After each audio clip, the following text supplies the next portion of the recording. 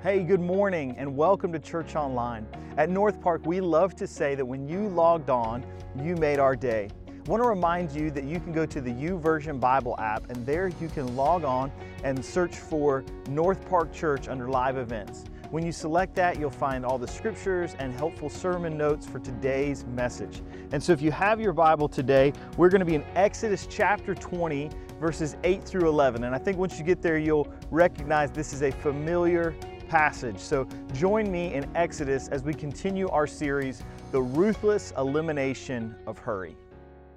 Today we're going to talk about rest. Now sometimes pastors get up and say things like, well, I've struggled with this week or this has been tough for me. I'll be very honest with you. We decided in the midst of all that's been difficult in the world to have another child, and her name is Brooke, and she was born on May 2nd. And right now we are in this cute little newborn phase. So we have 3 boys that are 12, 10, and 6, and they have been phenomenal. Family has come to visit, and we've had all sorts of help during the day. During the day, people love to hold a baby. And the thing about this baby is she sleeps during the day, and she's cute, and she's cuddly, and everybody loves it. But something happens between midnight and 6 a.m. where there's really no one else around besides Ashley and I. And sometimes I fall asleep and don't wake back up. And it's that middle of the night, changing a diaper, getting a pacifier, the baby needs to be fed, the baby needs to be burped. And there's a level of exhaustion that I forgot existed, right? There's been times where I didn't get enough sleep, but these are those moments where you're constantly waking up in the middle of the night and you're just tired. Maybe you're that level of tired, or maybe you would say, well, I'm not. I'm sleeping great. All my kids are grown. They're moved out of the house, or I get 8 hours, or I get 10 hours of sleep. But when we talk about rest today, we're kind of talking about a deeper level of rest. Before we get to Exodus, I want to read Psalm 3, and this is by King David, and I'm sure you've heard this before. It's even a part of a song that people sing, and it says, Lord, how many are my foes or enemies? Many are they that rise up against me. He says, all right, I've got a lot of people that are not just enemies, like they don't want to see me do well. These people are trying to kill David. And he says, but you, O Lord, are a shield for me, my glory and the lifter of my head. I lay down and I sleep. Now here's what's interesting. David is saying there are people outside that want to kill me. They want to end my life, but I'm going to go ahead and lay down and go to sleep. Now think about this, and if you literally had people that were wanting to end your life, it would be very difficult, impossible. People would probably think you were crazy for you to lay down and go to sleep. But David had this rest that he was able to sleep. Now, this is an incredible thing, but I want to ask you a question. It may be hard for you to rest right now. You may lay down, you may close your eyes, you may fall asleep. But are you really, truly resting?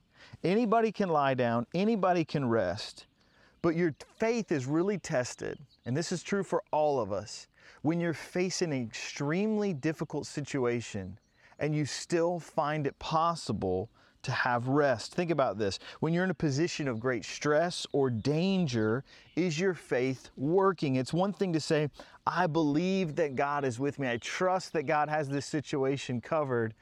But can you truly rest? Is your soul at rest? Do you have that kind of rest that David has? And if you say no, don't feel bad. We all struggle in this. We're going to look today in Exodus at the Sabbath and see why this rest is important, but also how is this rest available to us? So let's look in Exodus chapter 20, verses 8 through 11. Verse 8 says this, remember the Sabbath day by keeping it holy. A couple words here. Remember means to recollect. So think about, right now I have young kids, so Legos just go everywhere. And then there's a time where we have to recollect and we have to pull them back. But it also means, and to put into practice. So it's kind of this idea of, all right, let's get everything back together and let's put it in the proper place that it should be. The next thing is Sabbath, well, you know this one probably, cease, stop, work. Cease and stop work. Now you may think, well, why would anybody have to tell somebody to stop working? But we'll get to that in a minute, because not only was it a struggle for these people, but it's a struggle for us as well. And holy, sometimes we think of holy in just this moral sense. Holy is anytime it means to make something separate. So when we say that we're holy or we're trying to pursue a life that's holy, it's I'm setting my life aside to be separate. There were instruments and furniture in the temple that was to be holy. Well, it doesn't have a moral value, but it was set apart for a specific purpose. And so this is saying that we're supposed to cease working. We're supposed to remember, recollect, okay, and set it apart for a specific purpose. Verse 9, 6 days you shall labor and do all of your work, but on the seventh day is a Sabbath to the Lord your God. Now, this is a big contrast for people that have been slaves their entire lives. They worked every single day. In fact, we'll see in a moment that every culture didn't really have the idea of a weekend, that the idea of a weekend and time off is really something from the Jewish faith. So everybody loves a weekend or whatever your day may be. But in this time, in this culture, these people had been slaves. And so if you didn't work, not only did you not eat, you were beaten.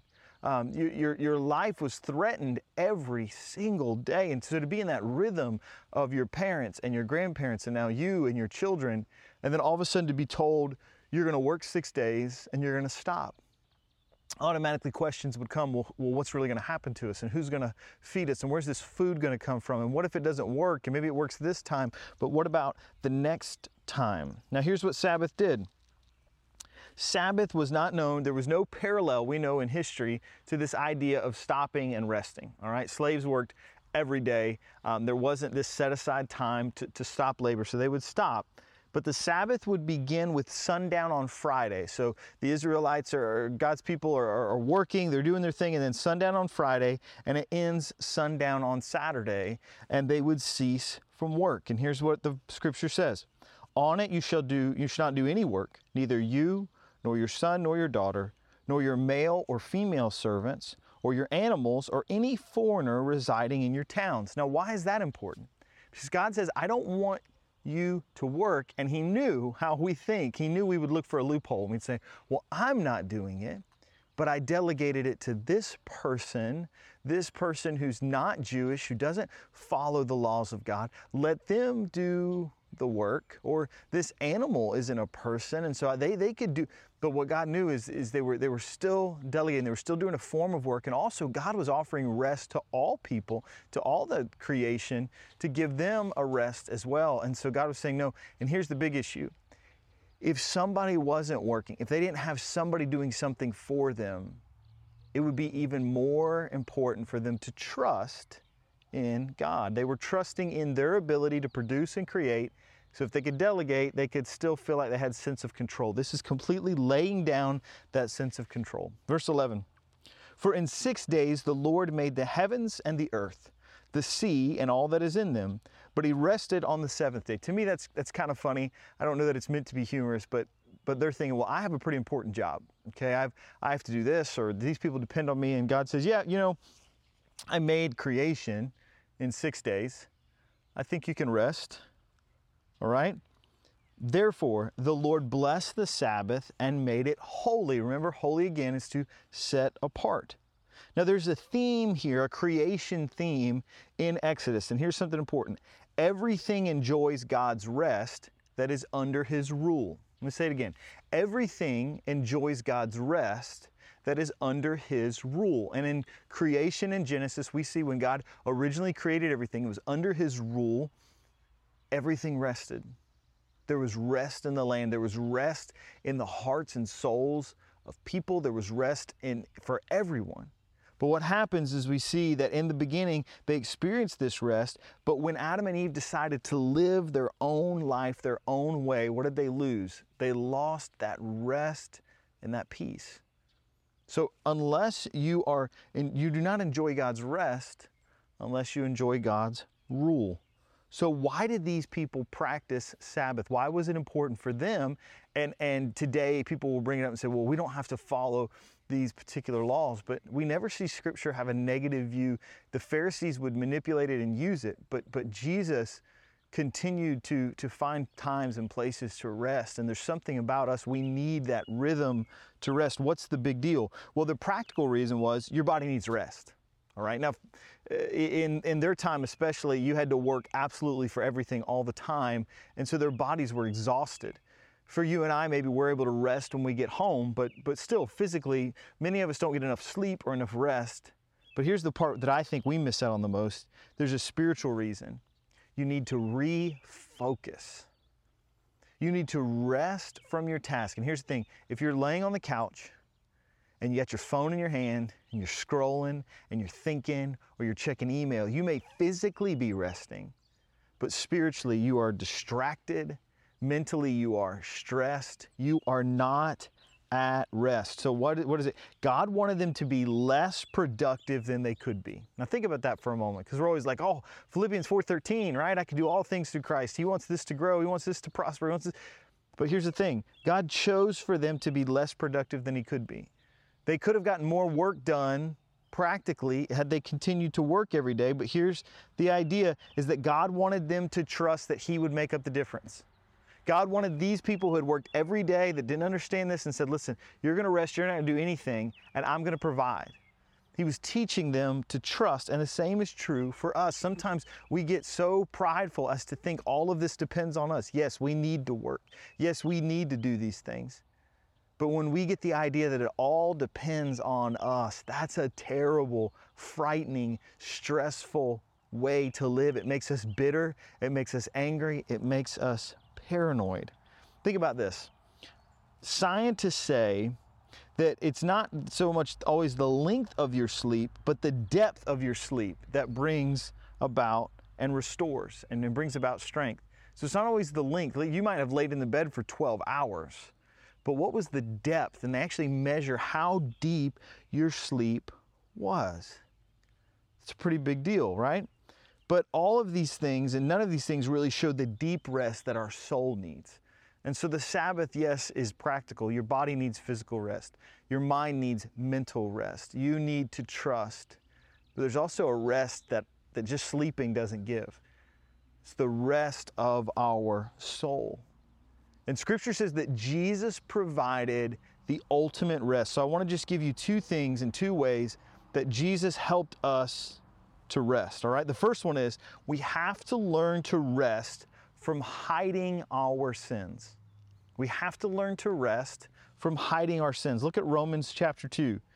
You therefore have no excuse who pass judgment on someone else. For whatever point you judge another, you are condemning yourself, because you who pass judgment do these same things.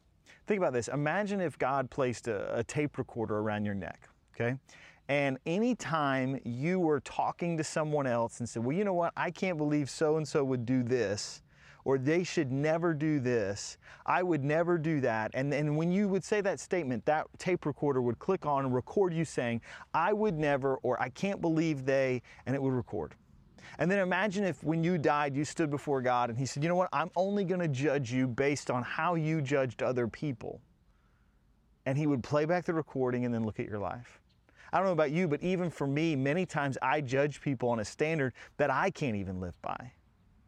And we do this to hide and justify and kind of build up our own self-worth. And here's the thing, Jesus provides a rest for our souls where we can be honest with God and honest with ourselves about our sin. We repent, we rest in our souls, but we also rest from this idea of policing and looking at other people. I'm not saying that we no longer say, well, this is sinful or this is wrong, or we don't pray for people, but this idea of hiding our sin and projecting other people's sin, we need to rest from that. The second one is this. We have to rest from striving and proving our worth, okay? So the first one is we have to stop hiding our sin. Many times we're kind of hunting out other people's sin because we're not admitting our own. And again, because we're online, because I can't have a conversation with you, I want to be clear that when I say that we can't, that we're constantly pointing out other people's sin, it's not to say that we as the church, or we through Scripture, or the body of Christ, or as parents, or as spouses, don't bring people into accountability and look to other believers and say, hey, this isn't right, or that we don't get active in things in our community and say, this is not what God desires. But it is to say that sometimes we hunt for other people's sins to ignore our own. And Jesus provides the ultimate rest in that, to be honest with God and honest with ourselves. The second one is this: we have to rest from striving and proving ourselves with our works. We are constantly looking for approval. I struggle with this myself, right? You want to make other people like you. You want other people to be happy. Many times, and I believe we talked about this last week, that it's okay to say no. Many times the reason we don't say no is because we think if I say no this one time, if I let this person down, if I don't do this thing, they're not going to like me. They're going to think I'm lazy. They're going to think I'm not doing my part in the team. And so we're constantly looking for approval. Now here's the thing. If you're a Christian in Christ, you already have His approval. We just forget. And so what we do is we try to find approval from other people and other things. And I want you to think about this idea with sleeping, okay? When you're really tired, you can fall asleep anywhere. But normally it helps to fall asleep and to rest on something that's staying still, right? If you're laying your head on your pillow and someone constantly comes and pulls it out and moves it to another part of the house, and you've got to follow them around to get to that space, you're not going to rest very well, because what you're resting on is moving. And here's the idea. If you're resting on your accomplishments, right now things are okay, but they could shift, right? If your approval, if your self-worth comes from your accomplishments at work, that's great. You've done well. But we all know that within one phone call or 1 week or 1 day or one company buying another company, that can be pulled away from us. A bad week of sales, a bad year of sales, that thing that we rested on could easily be moved. And when it's moved, we don't have rest. Maybe it's people, right? And relationships. And the reality is people can leave, people can walk out, people can reject us, people can change their minds. And so if our rest is in the performance of our kids who will make mistakes, if our rest is in the approval from this group of people, they will change their opinion. And so what we're resting on is constantly changing and moving. And so Christ reminds us that the only thing that we can rest in truly is Him, because He does not change. Last thing I want to ask you is, who do you really trust to take care of you? And the way that you can answer that question is at night when you lay down to sleep. Not the times when you're just super exhausted, but on average, when you lay down, are you really able to rest? Or is your mind constantly racing? Now, if it is, I don't want you to feel guilty, but I want you to turn that concern into prayer and talk to God about it. John Wesley, who you may have heard of, is known as kind of this religious or pastor or Christian, just amazing hero of the faith. And when he left Oxford, he wanted to become a chaplain to prisoners. He would pray 6 times a day. So he was really trying with that effort thing, but he didn't have any peace in his heart. Praying 6 times a day, no peace. And one night he was on a boat and it was sailing from England to America. And there was this incredible storm, and they thought for sure the boat was going to sink, and there was other Christians on the boat. And during the storm, when everybody was trying to do everything they could to stay alive, he said there was this group of Christians he watched that had this incredible peace. They didn't stop working. They were working to do everything they could to get the boat to stay. They were doing their part, but there was a peace about them where they were not terrified to die. They had peace, and yet they were still doing what they needed to do. And he realized they didn't have a fear of death. They were kind to each other. Think about it, in a crisis moment, and you think, oh my goodness, what's going to happen? You would be pushing and shoving. And no, these people were kind and peaceful and loving. And he realized at that very moment, I do not know God like that. And so maybe you feel like your life is a ship in a storm right now, and you don't have that kind of peace, and you're anxious. The only one who can give you that peace is Jesus Christ. Not some book, not some pastor, not some relationship, not some status, not some accomplishment. Those things all move and change. Who you are in Jesus Christ. The peace that passes all understanding. The peace that King David had where he could sleep knowing there was an army outside his door. That peace is available to you. Let's pray.